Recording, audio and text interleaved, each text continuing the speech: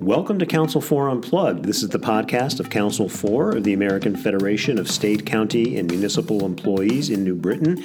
We are a union representing 30,000 hardworking people across Connecticut.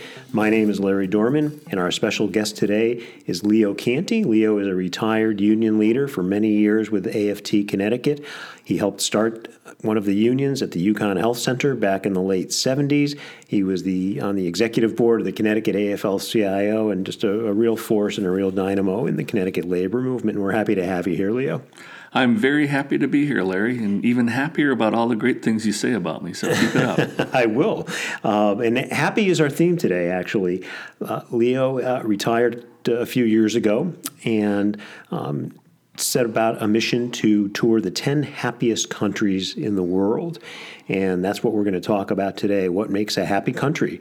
So, Leo, tell us about this trip you took and the 10 happiest countries. And apparently there actually is a real data-driven list that explains what makes for a happy country. But tell us about your travels. Well, let me give just a little bit of background. First of all, living the dream is not the easiest thing in the world to do, but it's something I wish everybody could actually pursue along with me. Absolutely. And a couple of things came into play in recent years anyway, is that I started paying attention to the fact that there were actually rating systems for happy countries. America is not really in the upper league of those countries, and I was wondering why it is that other countries could be happier than our country is. And in 2018, they published a list of the happiest countries, the top 10, and America ended up at number 18. The 2019 list of happy countries, America ended up at number 19, so we're actually heading backwards when it comes to that.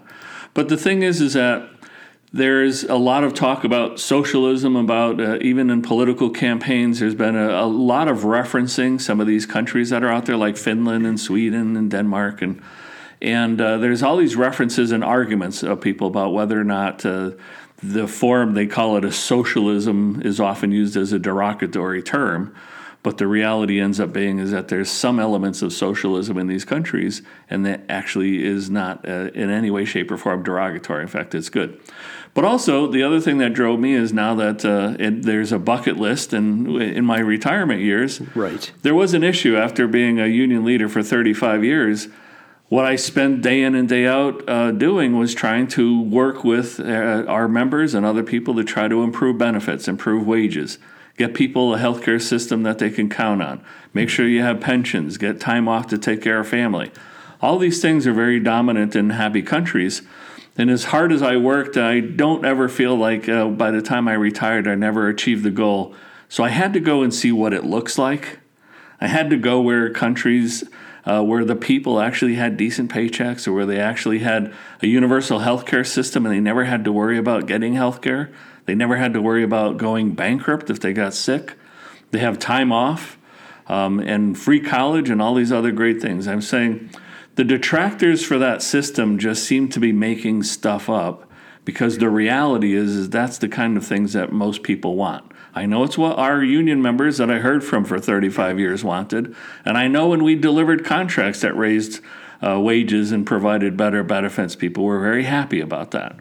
And yet nowadays it just seems like we're going backwards instead of forward in that area. So that was kind of like the motivator. Mm-hmm. Plus, I like to travel. We'll just throw that in too. You should. You're retired. So you mentioned this list, and it's actually a full report sponsored by the United Nations, I believe, and it's called the World Happiness Report. And I'll really quickly rip through the top 10 countries, because these are the countries you visited, Leo, and we're talking to retired union leader Leo Canty. 1 Finland, 2 Norway, 3 Denmark, 4 Iceland, 5 Switzerland, 6 Netherlands, 7 Canada, 8 New Zealand, 9 Sweden, and 10 Australia.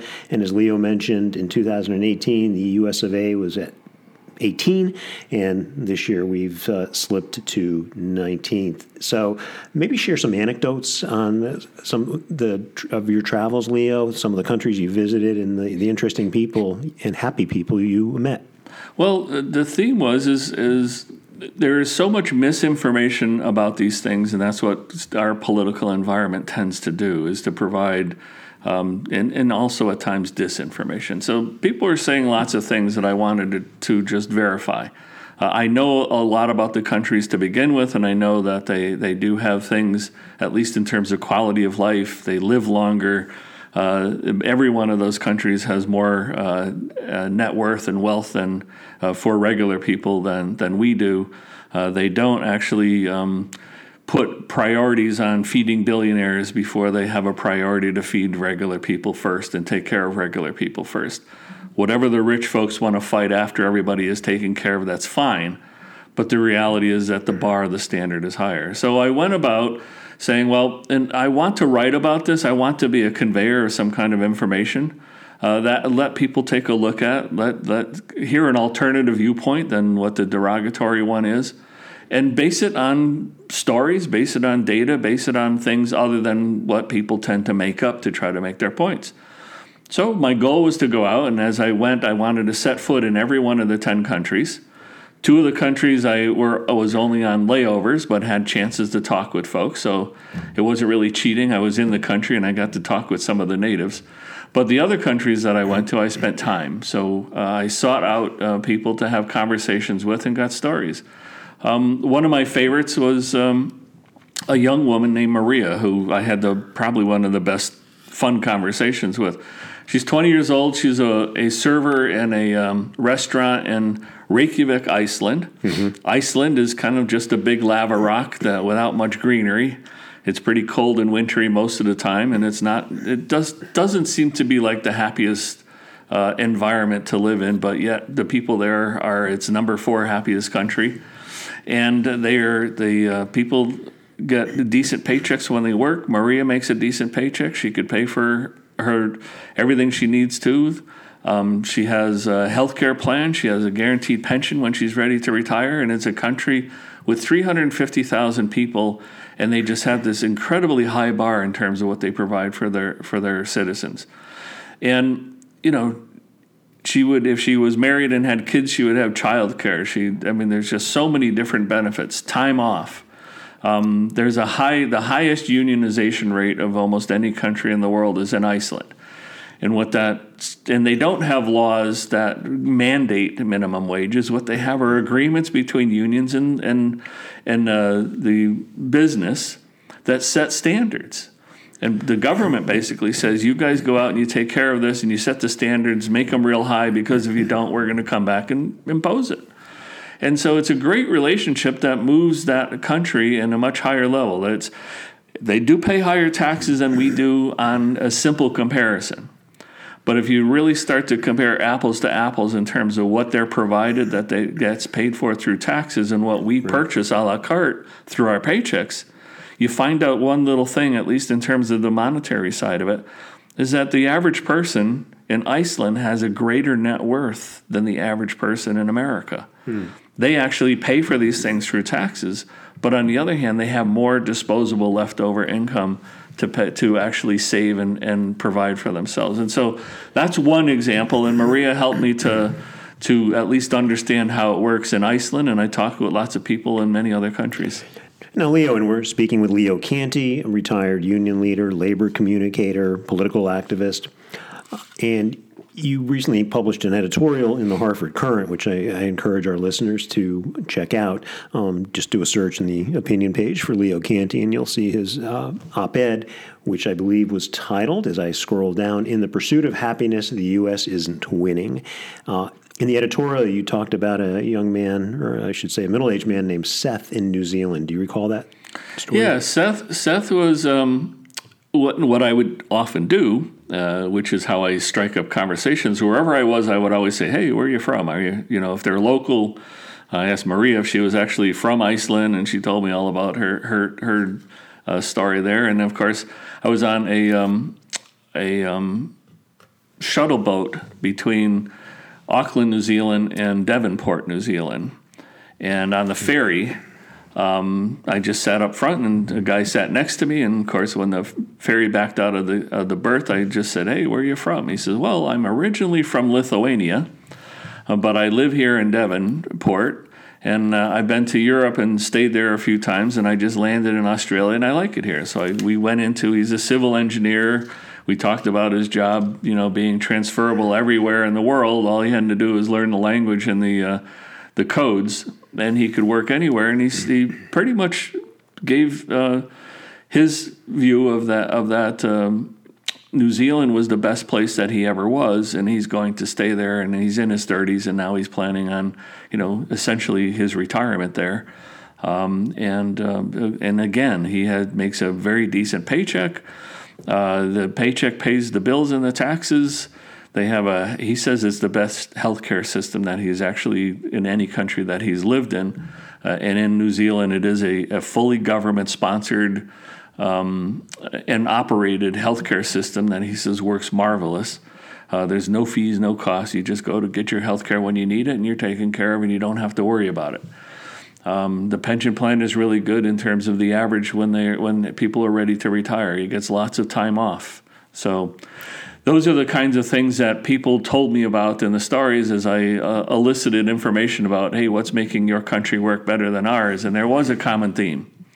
The common theme was that there is a higher standard of living for regular folks, and the wage gap between the richest and the poorest is much smaller because people are actually paid for their work. There is a high value on people's work. No one picks on Maria like sometimes they might in the United States because she's a server in a restaurant. Right. She makes better pay and has more benefits than most servers in the United States, but they value the work. Everyone who has a job, their work is valued. And, of course, they're rewarded, which is a very good thing. Very interesting. Did you meet, I'm sure you met Americans, I won't call them expatriates, that's kind of an old-fashioned phrase, but did you meet Americans who'd relocated to one of these countries and found it more beneficial? Oh yeah, we had a person, John, who was a postdoc at UConn Health Center. He lived in New Britain, and he actually helped organize the postdoc bargaining unit at UConn Health Center. And he actually found a job and moved to Melbourne, Australia.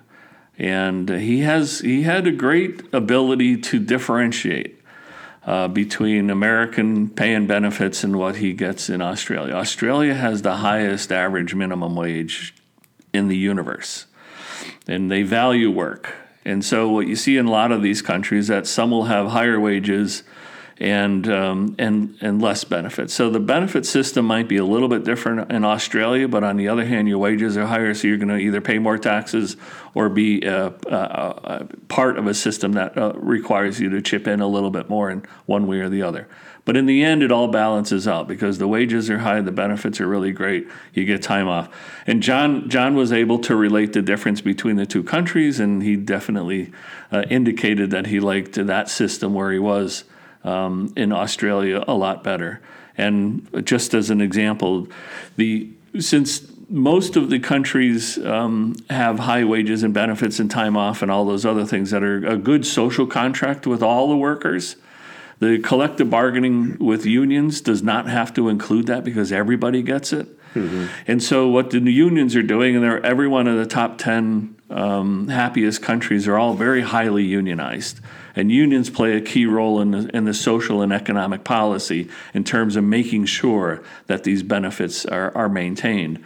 And the argument that John was telling me about in Australia is that if you go to work for an employer after 10 years, you're eligible for 8 weeks, 8 2/3 weeks of kind of like they call it longevity time, or there's another name for it. Right. But you're guaranteed that after 10 weeks or 10 years on the job. Mm-hmm. And the argument that the Australian unions are now into is whether, and of course, if you work for an employer for 10 years, it's the same employer, so that's how your benefit is derived. Right. So they're trying to say, well, we should actually get 4 weeks of this longevity time off after working 5 years. So there's where the argument. No one is arguing over whether they should get 2 months off after being with the same employer after 10 years. It's how do you slice it up differently. So those are the kinds of things that would be just, I mean, if that was what we did as part of our collective bargaining in the United States, I'd be happier than I am about where we are. Right. So we're talking with Leo Canty, retired labor leader here in Connecticut, communicator, political activist, and Leo did a tour of the 10 happiest countries according to the World Happiness Report, sharing some of his discoveries with us, kind enough to join us and share about his stories about these discoveries. And Leo, obviously your trip kind of begs the question about the contrast with this country, specifically with the state of American labor. Well, I mean, there are elements of happiness. I mean, any individual can only be happy as an individual. It's not something I could share with you, Larry, and you can't share your happiness with me in the same respect. But the thing is about those happy countries, and I think Denmark, which created their own word for their happy contentment, is hygge. And what it is living in a stress-free environment. And so people who have lousy health care or are living economically paycheck to paycheck are going to have much higher life stresses than people who feel the secure and calmness because of the fact that they know that they're protected. The fact that you actually have a union contract means that you are subject to oftentimes much less of the stress-inducing components. And so if you have these things guaranteed, you're going to be at a level that's happier, that can make you feel. I mean, humans are born with the ability to be happy, and some people are, and you may know a few, who have no ability to be happy. But on the other hand, you can actually mitigate some of that by providing them with a sense of security. A few less things to complain about or not be happy about is if you're making a decent paycheck and you got good health care that takes care of you, even health care that can help you get to a therapist or somebody to help walk you through the happiness thing. So, but those are things that I think are all fundamental for these countries, is that their level of stress and worrying about not having these things is gone. And when you think about it yourself, how much stress it actually induces. And I know people, friends and family members, who are under severe stress because of healthcare issues. Right. Unions certainly are not as strong here as they seem to be in other countries. So are there any lessons you've drawn? Well, there's also the politics. Don't forget that. The people in these happy countries, and there's a lot of scientific evidence to show that happier people actually do go out and vote more. And what they do is they vote for people who are going to sustain their benefits levels. That they're addicted to this happiness, by the way. It's just very apparent. And so they're only going to vote for those politicians that are going to sustain it. And they have high levels of voting. So all these things are showing up within their environment that says that there's a cause and effect. So if they're out voting for the politicians that really want to provide these things, then they end up with the kinds of programs that help them out. Yeah, that's a great point, because what you're saying is that policy decisions, which again, decisions made by people who are elected to hold public office, policy decisions are going to determine the level of happiness. They have an impact. They definitely, if there are things that we really want, in all of America, for every poll that I've seen, people definitely want to have better wages. People definitely want to have health care that covers them. People want to have a pension plan. They would love to have paid time off. There's no doubt in my mind that the vast majority of Americans would enjoy that. The problem ends up being is we don't elect the people that are ready to fight for it, to get it for us. And we can do that with unions, and there's just no doubt that when you have a union contract, all those things are better than if you don't have a union contract. And so that's one step of the way, and then the next step is actually to have it become national public policy to do these things. And like I said, I had to go to these countries to see it before I die, but I'm not giving up. I'm not giving up. One other point there, too, is there's a lot of the pushback by essentially the rich people, that they say this is all going to cost too much. We can't afford it. The quote unquote, we can't afford it. And one of the things that was striking to me in every one of the cities that I went to is that these are countries that have higher wages. They provide better benefits, lots of time off. These are the kinds of things that our American employers just hate. And yet for me, as I looked around in every city, one thing that says to me this is a healthy, vibrant, growing city are cranes. It's a little weird. But the fact of the matter is, in every one of these high-cost areas, businesses moving in and building buildings and all those cranes, every one of and even in Reykjavik, Iceland, there are more cranes than I've seen in Boston, which is a big booming city on the East Coast, and there's more development in these countries because of the economy, because of the security, because you have people who actually have free college education and can be trained to do this work. And I just say it's not that we can't afford doing these things. I don't think in America can afford not to do it.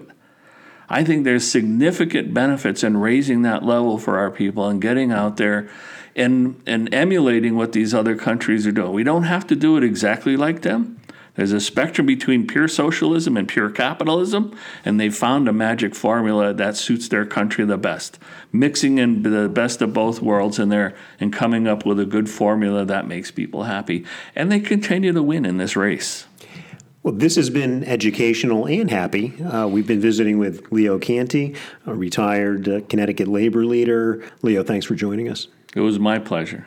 As always, thanks for listening to our Council 4 Unplugged podcast. You can find us on all major social platforms by searching for Council 4 AFSCME. Our website is council4.org. My name's Larry Dorman, and you've been Unplugged.